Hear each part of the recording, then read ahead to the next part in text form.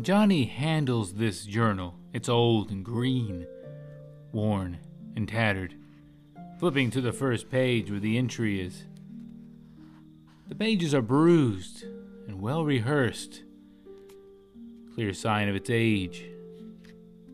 Beginning at the top, Jonny reads, Entry number 1. I, Sir Ulrich of Nod, was upon my horse by the lake overseeing the sheep as they drank, when James, a messenger, brought unto me orders from the king, sealed with his ring for my eyes only. The note was unlike any I had ever received. After signing it, I gave it back to the messenger, who rode off in haste.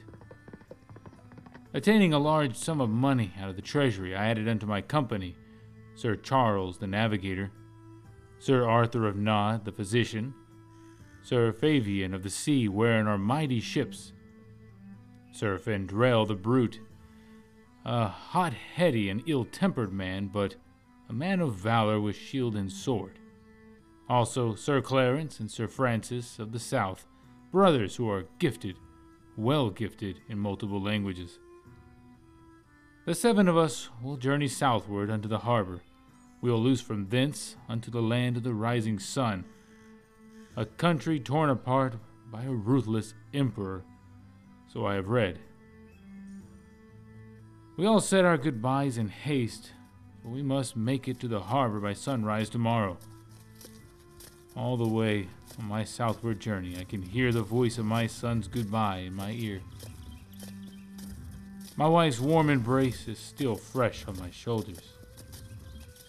For the most part, the men that I am with are in good spirits. Sir Fabian will feel right at home in the water, but Sir Fendrel the brute, on the other hand, could die happy, having never seen a boat. It's best to stay on his good side during this voyage. May the great King above grant us mercy and safe travel. End of entry number 1. And Jonny, about to turn over to the next page for the entry number 2, but decides to hold off on that one for another day. Closing it up, Jonny looks up at the moon and the stars that keep him company.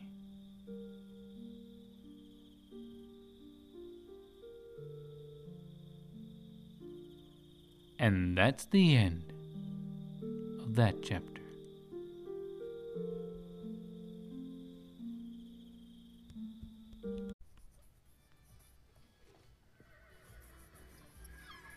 Entry number 2. We finally made it to the port of St. Andrews by sunrise, just as planned. The night prior, we did manage to get some rest by an open fire. A few swigs of tea made with passion fruit did me in, thanks to Sir Arthur. I will become well acquainted with that tea, especially as we journey over open water. The port of St. Andrews is a tight, bustling town. The view here is spectacular. Sir Clarence and Sir Francis, the brothers, joked about not having any money for their admission fee on board the ship, but their lust for the crab shack betrayed them. My appetite, however, was hard set on roast beasts, and I had Sir Fendrel on my side. The other 3 were leaning hard on fish and shrimp. I reminded them of the king's command, that is, that we stay together. Therefore, we cast lots, and it fell on the crab shack. We quickly sat down to meat, for we can see our vessel approaching. I must say, these Dungeness crabs have a sweet, buttery flavor and rich. The meaty texture ranks them truly unique. Sir Fabian ate so much that he could not stand up. When asked why, he replied, Always eat like it's your last meal. Sir Findrell, the brute, gambled with a few merchant men in that shack and managed to double his money. I attempted to discourage the idea, to which the brute replied back in words I cannot repeat, followed up with, "You're not my king." So, being put in my place, I held my tongue. Fortunately, the skipper of that ship entered in and called for all passengers to board the mighty Vierre.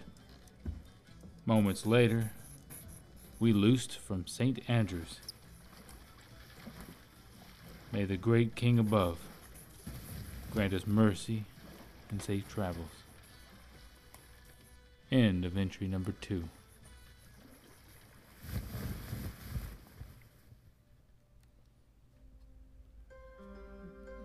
Jonny closes up that journal. Raising up his head, he can see, leaning against the doorpost of that room, Miyamoto, along with armor. Is it ready? Oh, it is ready. Come, eat, get your strength. You gotta put this on it. You're gonna need it very soon. Nice. Hello, armor. Good morning, Jonny. Come on, the food here is really good. I got you a little. I already made you a plate. Come on. Where do you get this right here from? All right. I'm coming. Setting down the journal. I'll show you this. Jonny rises to Okay. get some strength for that morning. Hey, morning, Johnny. I'm Come coming. in, come on. I'm coming. Hi, Johnny. Entry number 3. It's been 5 days now since we departed from the port of St. Andrews. I'm writing this entry under the light of a candle. The night is dark, and I reckon I'm the only one awake on the mighty Vierre. 2 days ago, our third day on this voyage, Skipper Dudley spotted a single wooden ship, roughly the size of our own, save a few meters, and had its distress flag held high above its crow's nest. The good man of this vessel stirred the helm 15 degrees west while the fore staysail grabbed some wind for a nautical mile. Several carpenters staged on the quarter deck to await their arrival. And with the wind at our back, we arrived east of her starboard in no time. A few of the men here dropped a plank to connect the two vessels. I and the 6 others with me remained out of sight on the main deck against the forecastle. Just as I feared. Pirates. They stormed on board our ship with speed. But, to their surprise, they had no idea that the King's finest was out at sea that day. The look on their faces when Findrell shouted, I would give a week's wages to see that again. We had them running in all directions, turning about so fast their shadows were confused. Sir Francis chased 3 of them towards the bow of the ship. He'll be just fine. Sir Arthur pushed 2 into the water, to which a few of the merchants began hurling crates at their heads, and I held them. I expounded unto them that the sea will do just fine. Sir Findrell took it upon himself to run aboard the pirate ship. I better go after him, lest he commit crimes against humanity. We carried away a dozen or so captive and torched the vessel. Skipper Dudley gave the 7 of us a full refund. But Sir Fabian, a goodly man, who had a name, suggested we give the money to the family of the 3 carpenters who lost their lives when the pirates stormed aboard our ship. To that we all agreed and gave the money unto their families, holding it into the treasury till our arrival. May the great King above grant us mercy and safe travel. End of entry number 3.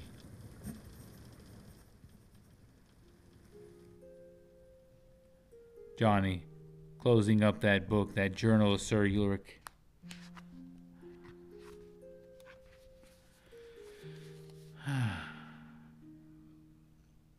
feeling that tranquility upon him. Jonny, standing up, turns himself and heads towards the Minka to get some rest for that night.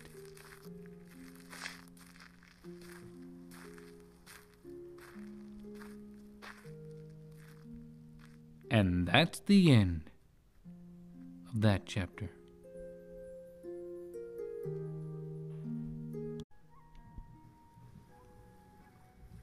Entry number 4. We have been out at sea now for 3 weeks. A violent storm had caught hold of us 4 days ago and will not let us go. The sails have been risen with the intent of us not drifting too far off course, as well as keeping the ship safe. But these proud waves managed to reach the jib boom just above the beak, snapping at the joints of the bowsprit. Fortunately, the carpenters, with the help of Sir Clarence, and a good strong will to live, were able to fasten the two together at the joints. Sir Fabian of the Sea is also giving a helping and a much-needed helping hand at the wheel. Down here, though, in the cabin, I managed to pass the time with a little lute playing with one of the instruments I pulled from the pirate ship. If I may boast a little, I have to say, I'm not bad at the strings. The brute, Vendrell, drank 3 bottles of strong drink in the past 2 days and spent all his time rolling from wall to wall as the ship leaned left to right. The men I'm with sure get a kick out of it. We put pillows against the wall to soften the impact, but occasionally someone will replace one of the pillows with a pot. I don't know who, and frankly, it is a satisfying sound when I hear the pot ring out every time the ship leans to the left. Time lapse. The following day, approximately noon, the storm was officially over, and all of our shoulders were embraced by a warm sun. Uncertain on how far we have drifted off course, the skipper will wait till the stars appear tonight before dropping sail to get us realigned. At this time of entry, Vendrell is screaming out in pain by reason of a headache. Sir Arthur, the physician, is to his rescue. Great news! This evening, when the stars had appeared, we were closer to the land of the rising sun than any of us had anticipated. The storm must have pushed us along in the right direction, the Almighty looking down upon us, of course. The navigator brought unto us a green pheasant, a clear sign that we are near the end of our journey aboard the mighty Vier. And also, on this night, the cook had killed a long overdue fatted calf and served it alongside rosemary roasted potatoes, roast baby leeks with oak smoked bacon, my personal favorite. And please, don't hold the roasted garlic and clementine carrots. Our spirits were high, and joy rang out from the forepeak to the balcony just below the stern castle. For on the morrow, our feet will be on dry ground at last. May the great King above grant us mercy and safe travel. End of entry number 4.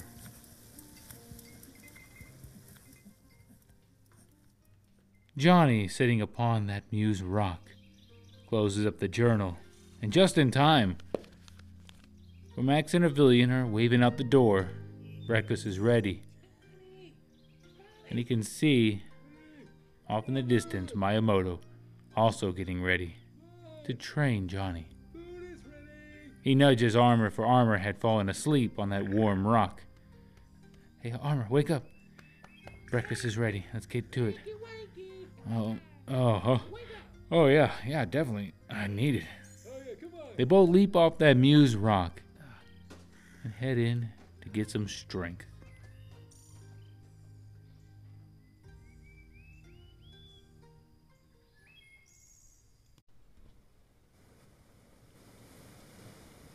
Entry number 5. At first light in the morning, the land bell rang out, and I've got to say, that was the most beautiful piece of music my ears had ever heard. There was not one soul on board that did not stand on the deck of the mighty Vier. All of us who had traveled beheld afar off the beauty of the land of the rising sun. It is spring from what Sir Charles had learned by studying many books. Sir Clarence agreed by simply looking upon the trees. As the ship docked, many of the locals greeted us with music, with dancing and gifts. I reminded my men that we are here for one thing, and one thing only, and that is the life of the Emperor. I knew all of them were anxious to unload and eat at the nearby tavern, and that's just what we did once we exchanged our money for the common currency of the land. The brothers, who are gifted at multiple languages, spent little time eating and got hard at work, communicating with all the people here at the port. A young lady, wearing a long yellow silk garment, whose black hair is equally as long, approached the brothers, introducing herself as Yuko, being interpreted Sunlight. She informed us that she had waited for our arrival for a long time, and that we should accompany her to a village called Shen. We all agreed to follow her. The brothers took the lead with Yuko, while the rest of us traveled in the rear in a low-key tactical formation. We were uncertain of how she was waiting for us, seeing that our arrival was secret.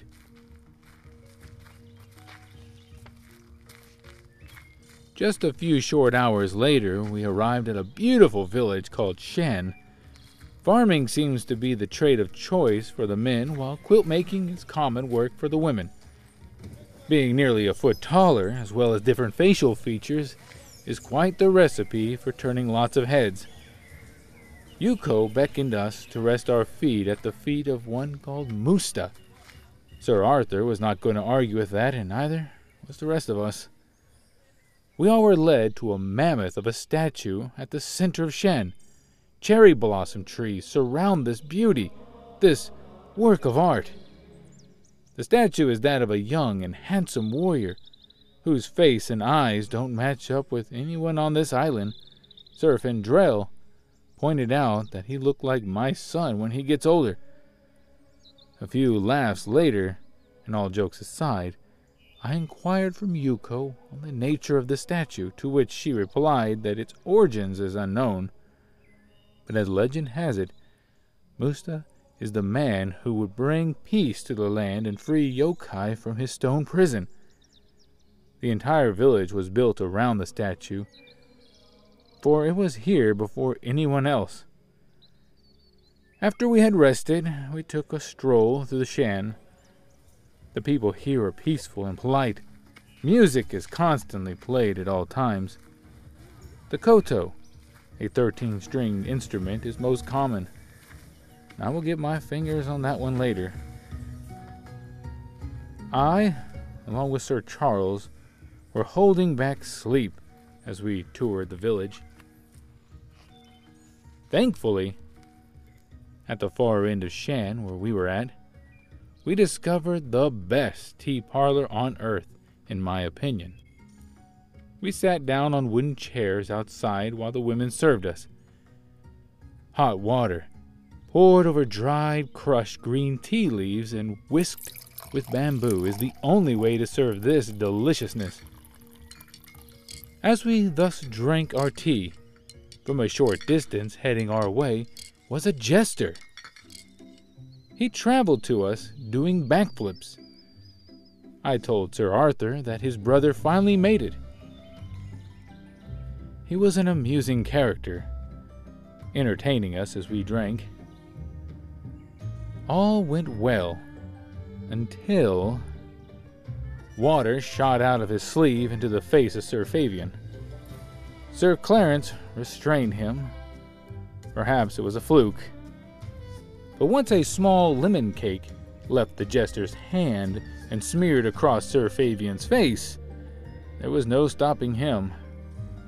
A flipped table, shattered pottery, a broken expensive wooden chair, shattered tea leaves, and an unconscious jester later, we owe not only money, but an embarrassing apology to the owner of the tea parlor. May the great King above grant us mercy and safe travel. End of entry number 5.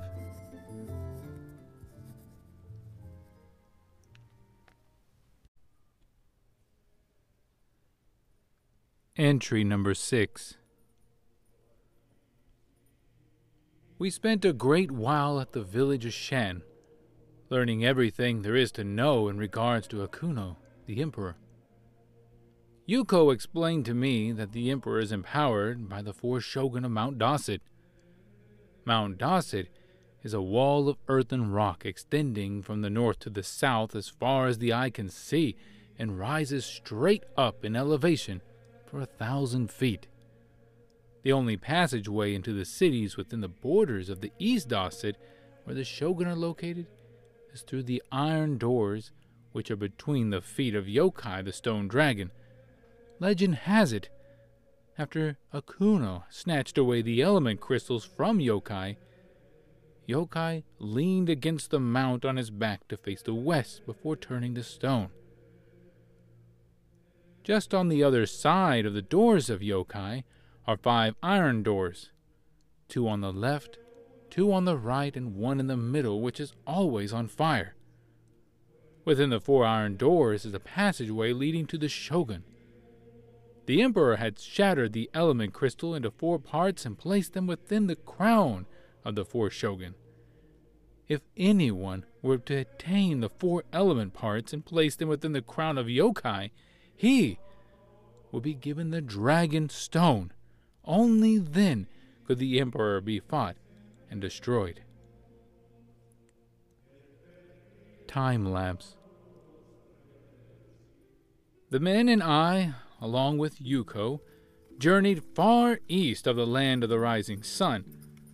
We were given such things as were needed for this journey: a few strong, stout horses, a covered wagon. The seams in the body of the wagon were caulked with tar to protect it from leaking if we were ever to cross any rivers. A tough brown canvas cover was stretched across the wagon for protection from the elements, and the frame and suspension were made of wood. The wheels were iron-rimmed for greater durability. Within the wagon is enough rice and nuts to get sick on. 2 weeks into our journey, we finally arrived on the east side of the dead forest and are now facing the flat plains of Kanashi, which is being interpreted the plains of sadness. Not a leaf on a single tree in the forest, neither a shrub on the ground of Kanashi. The entire place is cursed. Yuko tied up the horses here at the forest. We must travel on foot from here on. And a great way off across Kanashi, I can see Yokai the colossal stone dragon leaning against Mount Dosset. Sir Findrell took the lead. The brothers remained in the middle with Yuko, and Sir Arthur was in the rear. The rest of us filled it in. The day is beautiful, and the atmosphere is quiet. Let's just hope it stays that way. May the great King above grant us mercy and safe travel. End of entry number 6.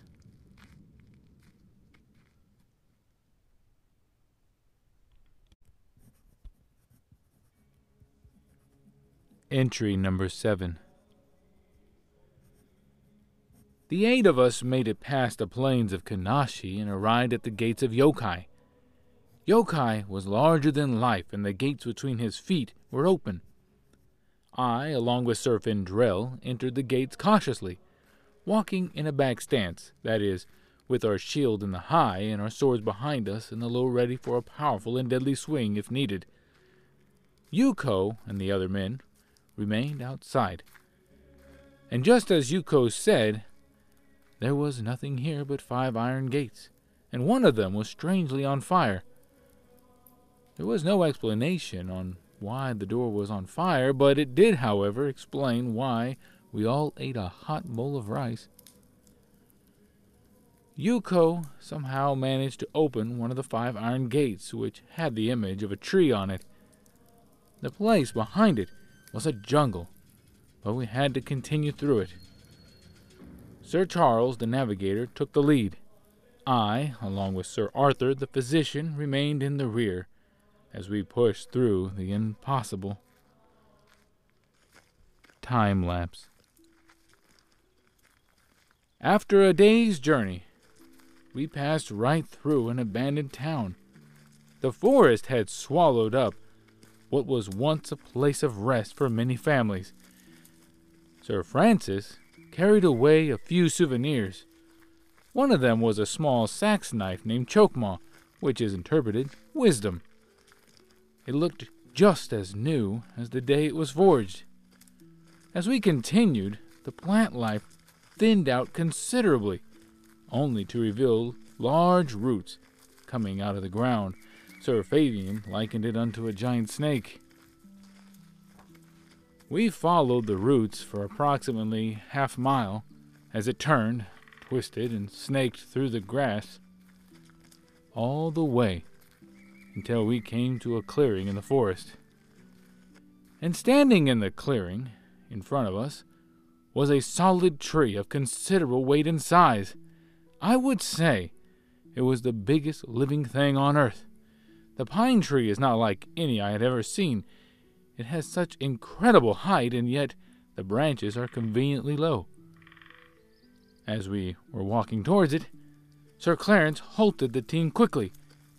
He pointed to the right, and at the right of the tree, walking towards us, was the shogun of the forest. He was twice the size of a man. His skin was mostly covered in what I can only describe as the bark of an oak tree, and illuminating in his forehead was that element crystal. Yuko had informed us that since the last time she saw him, his image had changed. His skin had changed, and he had grown in size. It most likely is due to the element crystal and its power. He wasted no time talking and got right to business. Vines sprang up from the earth beneath our feet and entangled us. Yuko was spared. Sir Fendrell bit through the vines and freed up his hand. Using a dagger, he freed himself entirely.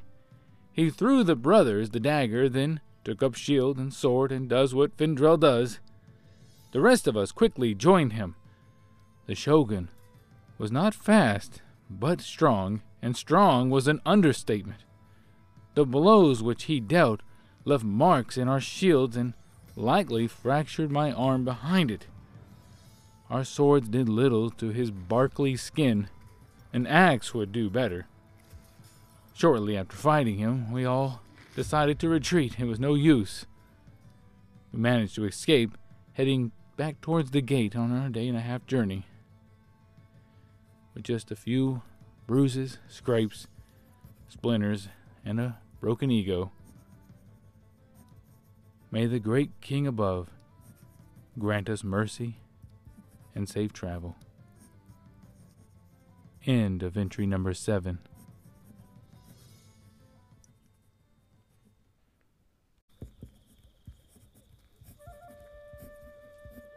Entry number 8. After our encounter with the shogun, we retreated as far as our wounded bodies would allow us. I, along with the other men that were with me, were thankful that Yuko was unharmed. Before the sun went down, we took our rest by an old and majestic oak tree just shy of the trail we'd been traveling on. The grass here was thin and would do just well when accompanied by an open fire. Sir Arthur and I rolled some stones to the site, placing them just a few feet apart. Afterwards, I found a sturdy log to set atop of the stones to create a bench. We'd done this a couple more times to accommodate us all. Sir Findrill stalked the fire. The brothers went in search for fruits and nuts, while Sir Charles and Sir Fabian hunted for something with meat. Yuko was of great help. She brought an abundance of elderberries, gooseberries, and huckleberries, along with a cluster of large muscadines. A shout of joy scared off a murder of crows as Sir Charles was returning from his hunt. As they broke through the hedge and entered the camp, their buttery teeth, revealed by a stretchy smile, said it all. A hog, and of considerable size, was being dragged behind them by an old man's beard. We had found favor in the sight of the Almighty, for I myself did find a patch of wild potatoes flourishing not too far from here. Sir Findrill also added to this feast a bunch of apples, and we all pitched in with herbs and spices along with preparing the meat. Sir Clarence knew his way around a hog, so we let him have at it.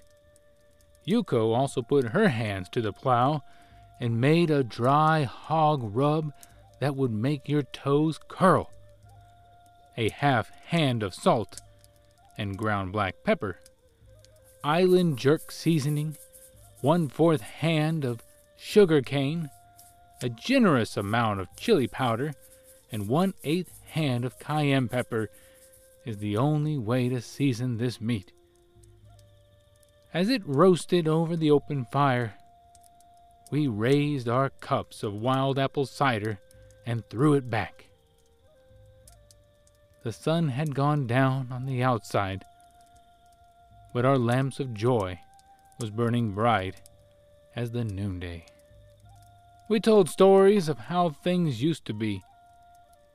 Each one of us had our chance at story time. Sir Fabian had us laughing so hard that Sir Arthur threw up behind the oak tree. Sir Clarence, however, was the best at not leaving out any details. Yuko also told some of the most fascinating stories of growing up here in the land of the rising sun. Eventually, the hog was done roasting. We slapped some honey on it while I served it. Afterwards, we sang a song. The only thing that would make this night better is if my son were with me. All of us, including Yuko, carved our names in the oak tree using chokma. Sir Francis decided to leave the sax knife in the tree next to his name. Afterwards, everyone got some rest while I took the first watch and polished off this hog leg. May the great King above grant us mercy and safe travel. End of entry number 8.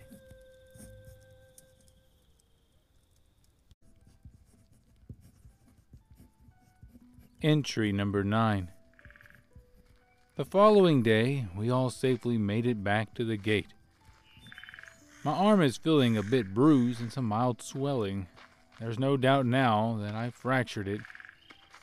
Sir Arthur had in his medicine bag the flowers of St. John's wort. After soaking them in olive oil, he applied the red oil to my left arm. I'll keep my greaves loose until the swelling goes down. Yuko was able to unlock one of the gates which had the image of a beast on it. I took the lead along with Yuko, and we traveled alongside Sir Clarence as well for interpretation. Shortly into our journey across a rough and rugged, rocky terrain, we entered into a village made up of mostly stone. The men of this village were just as rocky as the ground beneath my feet, but they were much kinder than their appearance. Fearing we might get sick, we took no food nor drink which they offered us. The leader, Myokar, described unto us the shogun of the stock. That is, livestock, of course. He is a beastly man, quick on his feet and loud. But while we thus spoke, the Akuma could be heard approaching the village. The Akumen are devilish soldiers that work directly for the Emperor himself. They are covered in black and dark brown armor. Their helmets are of a ghostly appearance, and they almost always travel with at least one Inu, that is a wolf-like beast, with horns as a goat and a lion's mane. Myokar took the 8 of us and hid us under the floor of his bedroom. The floor was wooden, like most floors in this village. It was a small, cramped space with little room to breathe. Myokar overlaid the floor with a rug and spread garlic cloves over it to camouflage our scent. There was only a pallet to sleep on and a small bookshelf in this room. The Akuma went from house to house in search for our whereabouts. And while we waited patiently in the dark with mild lighting, an Inu walked in with his nose to the ground. We all held our breath. As he paced around in the room, the garlic might not have been foolproof. He caught a scent in the corner of the opening where we are let down. Clawing and scratching, he dug up the carpet right above Sir Fabian. He worked hard at getting through that wooden floor. Sir Charles passed a dagger to Sir Fabian. There was little to no room to fight, but if the Inu breaches the floor, he would have his mouth full of folded steel. Fortunately, ere he break through, a call for the Inu sounded from outside. We all breathed a sigh of relief as the Inu made his way out. The Akuma were finished searching and traveled towards the gates. We gave thanks to Myokar along with some good sum of money. That money was for risking his own head for ours. We then quickly left the village, lest the people here should be in danger for our sake. May the great King above grant us mercy and safe travel. End of entry number 9.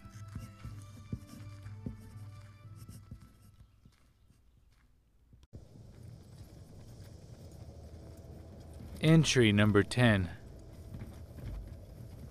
The 7 of us pressed on further from life and closer to death, for that's all we have seen for the past 5 miles. The luscious grasslands and towering pine trees only existed in our minds. Nature itself had abandoned this forsaken realm. The ground beneath our feet was parched and cracked, resembling a vast mosaic of arid earth. We halted our journey in the heart of a rocky valley. Sir Charles drew our attention upward towards several cave entrances carved right into the rock. An attack from overhead was likely and unavoidable, therefore we traveled slowly in a rolling barrel formation with our shields high.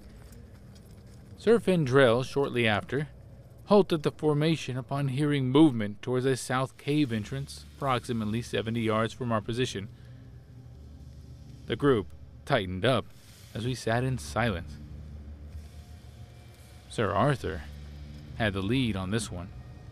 He is cunning and quick on his feet. And as we sat in this uneasy silence, small rocks began to dislodge from the cave's mouth. Each pebble that trickled down intensified our collective heartbeats. In this stillness, gruffs and guttural sounds emitted from the depths within. Shadows flickered across the rocky walls, hinting at a monstrous presence concealed within the darkness. Sir Fendrell reassembled the formation, 5 towards the cave's mouth, and the brothers at the rear. The 7 of us tightened our grip on our swords.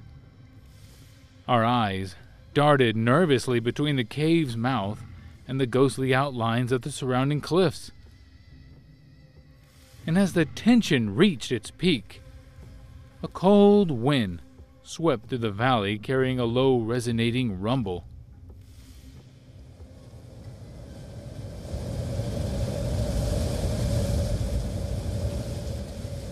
then, from the depths of the cave emerged the shogun. He was more beast than man, with fur-matted limbs ending in razor-sharp claws. Dark matted fur clung to his monstrous form. His eyes were a shade of green that pierced through the darkness, revealing an unsettling intelligence that surpassed the beast within.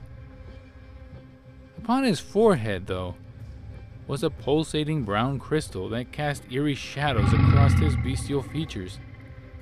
The crystal seemed to pulse in synchrony with the shogun's unholy heartbeat. The clash began with a thunderous roar as the six of us, led by Sir Fabian, charged at the beastly shogun. Sir Charles stayed back with Yuko. Sir Fabian, a valiant knight, fought with unmatched courage, parrying the shogun's attack with skill. However, the beastly's foe's strength proved overwhelming, and with a mighty blow, Sir Fabian was thrown aside, his armor bearing the scars of the brutal encounter. Undeterred, the remaining five of us pressed on. The shogun proved a formidable adversary, and one by one, we succumbed to his savage onslaught. Injured and fatigued, the odds seemed dire.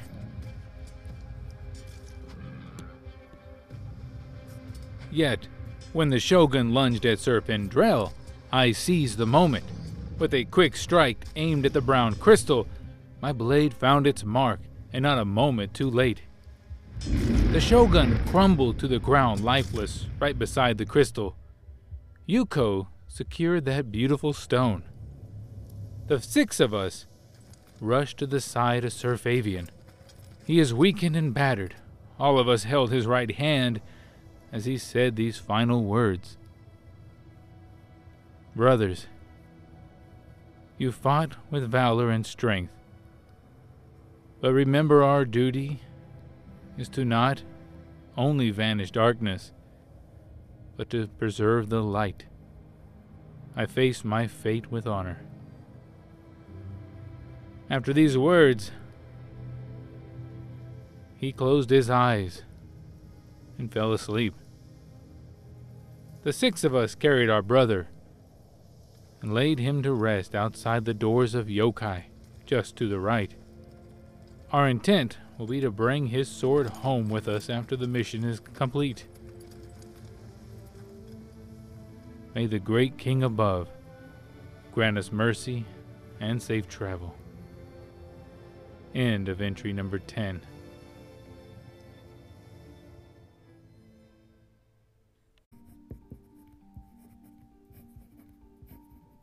Entry number 11. The six of us and Yuko camped out outside the gates of Yokai for 3 days, waiting. Perhaps someone will open the fiery gate from within. While we waited, the brothers kept the vultures away from Sir Fabian. It was on the third night, while we were sleeping, that Sir Arthur woke us up, who was on guard. And as we woke up, the distinct sound of horse hoofs could be heard approaching the fiery gate from within. The six of us was on our feet faster than ever, for we all knew that this could be our only chance. We backed up against a wall out of sight and behind our shields and low to the ground. Yuko is carrying the shield of Sir Fabian. She is beside me. Just as soon as we got settled, the gate of fire opened, and several men on horseback rode off into the night in a hurry.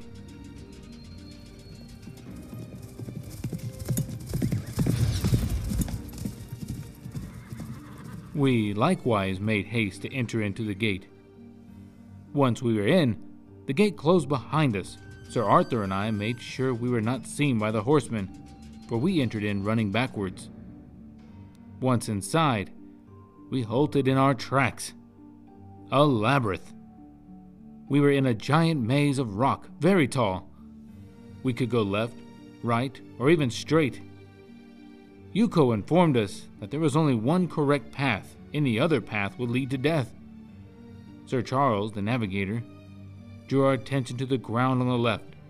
Horse tracks. It was evident that this was the only correct path. Therefore, I drew out my dagger and etched a line on the bottom rock for the intent of finding our way back. We moved cautiously through this dimly lit labyrinth, fear gripping our hearts as we sought escape, for a menacing beast was lurking somewhere in the shadows. Each turn presented a challenge. Another challenge was that the stones were getting harder and my dagger was getting duller. Sir Arthur devised a clever plan to mark our path through this maze. We used a handful of coins from our bags. We discreetly dropped them at strategic turns, letting the glinting metal rest in the dirt in the corner or against a wall at every turn. A few handfuls of coins later, we finally made it out the other side. We found ourselves atop a hill. Below us sprawled a bustling medium-sized city. But our gaze was drawn to the castle in the distance. On top of it was a tower under construction, and I reckon it would reach into the heavens upon completion. Sir Clarence suggested that we rest here until the morrow. Sir Findrell planted the seed of an orange where he slept. We all laughed, asking him if he planned on staying a while. May the great King above grant us mercy and safe travel. End of entry number 11.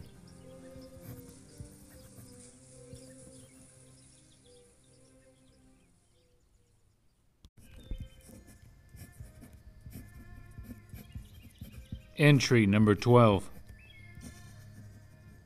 The following morning, we picked up quickly. Yuko led the way through the city with a sense of urgency as we sought the Emperor. All eyes were on us, for it was evident that no one here looked like us. Eventually, we were led to a place in the courtyard wherein large stones created a perfect circle. Yuko stayed hidden for safety. It was here that we confronted the Emperor. His presence cast a shadow over the entire kingdom. Embedded in his crown was a mesmerizing gold crystal. Its brilliance captivated all who gazed upon it. He had to his right a samurai, very fierce, whose body smoked. We stood behind our shields with swords ready, and with a gesture from the Emperor, his right-hand man advanced towards us. And I've got to say, I've never seen a man unsheath a sword as fast as he did. His precision with the sword was unmatched.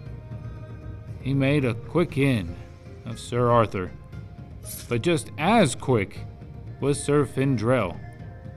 The samurai's head nearly rolled away when this right-hand man fell to the earth. Our attention then turned towards the Emperor. We must make this quick, for we can feel the ground rumble from the feet of 1,000 Akuma warriors.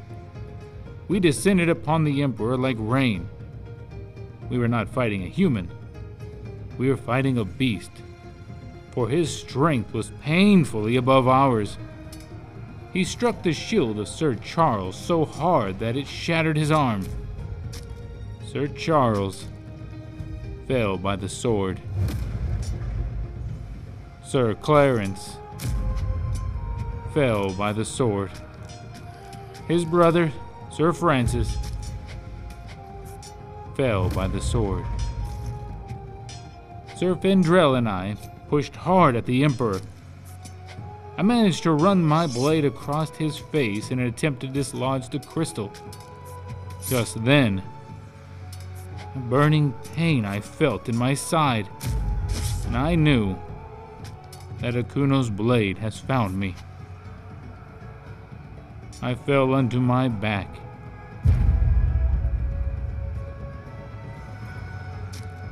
The sky never looked so blue. I can hear the Akuma closing in all around me. and stepping over my body was Sir Findrell, turning in every direction with his sword to protect me. His body became a pincushion. He took arrow after arrow, but he did get him a few as well. Sir Findrell fell by the sword. He collapsed onto my body and whispered these final words into my ear. I would have died happy, having never seen a boat. Just seconds later, bright light shone all around us. The noise quieted, and I felt hands grab me and pick me up. The next thing I knew, I was slouched over the back of a horse, and Yuko was at the reins, her yellow dress blowing in the wind.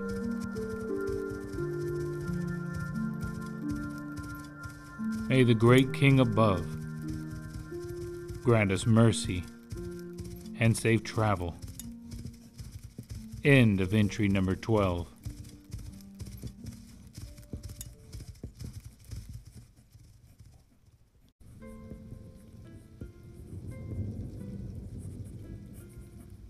Entry number 13.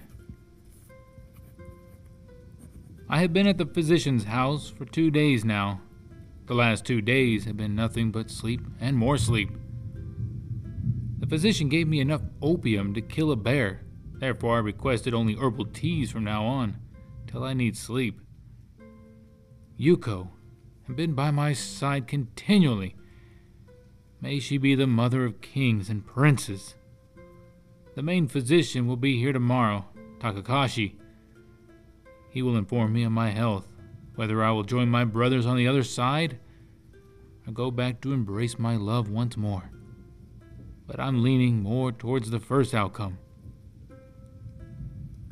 My men were the finest in all the earth. They raised not their sword in vain. Neither of them were of a double heart. I pray that the children of Tannen take on their names, that they be not extinguished from off the earth. I requested of the daimyo that if it be possible, to bring my men out of the enemy's camp, and let not the corpses of the honorable be defiled. Time lapse. Great news! I'll be just fine. The Emperor's blade had missed every vital organ, and my fever has been brought down. But right now, I'm tired. It's late in the night. Time lapse. It's been now 3 weeks. I've been improving very well. Takakashi said he's never seen a stronger patient. The locals here have picked up our language fairly easy. The 2 brothers taught them well.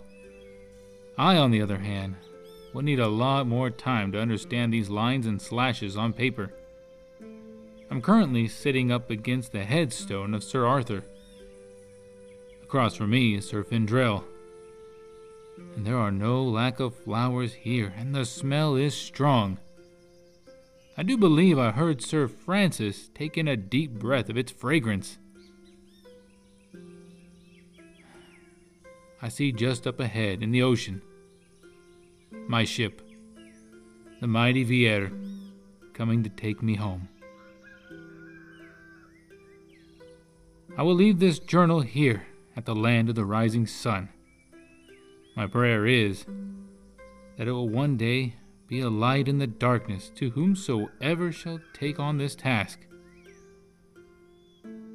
I give thanks unto the daimyo, unto Takakashi, and those that taught me the way of the sword. And I give special thanks unto Yuko, the daughter of virtue. May the great King above grant you mercy and safe travel. End of entry number 13. End of the Journal of Sir Ulrich.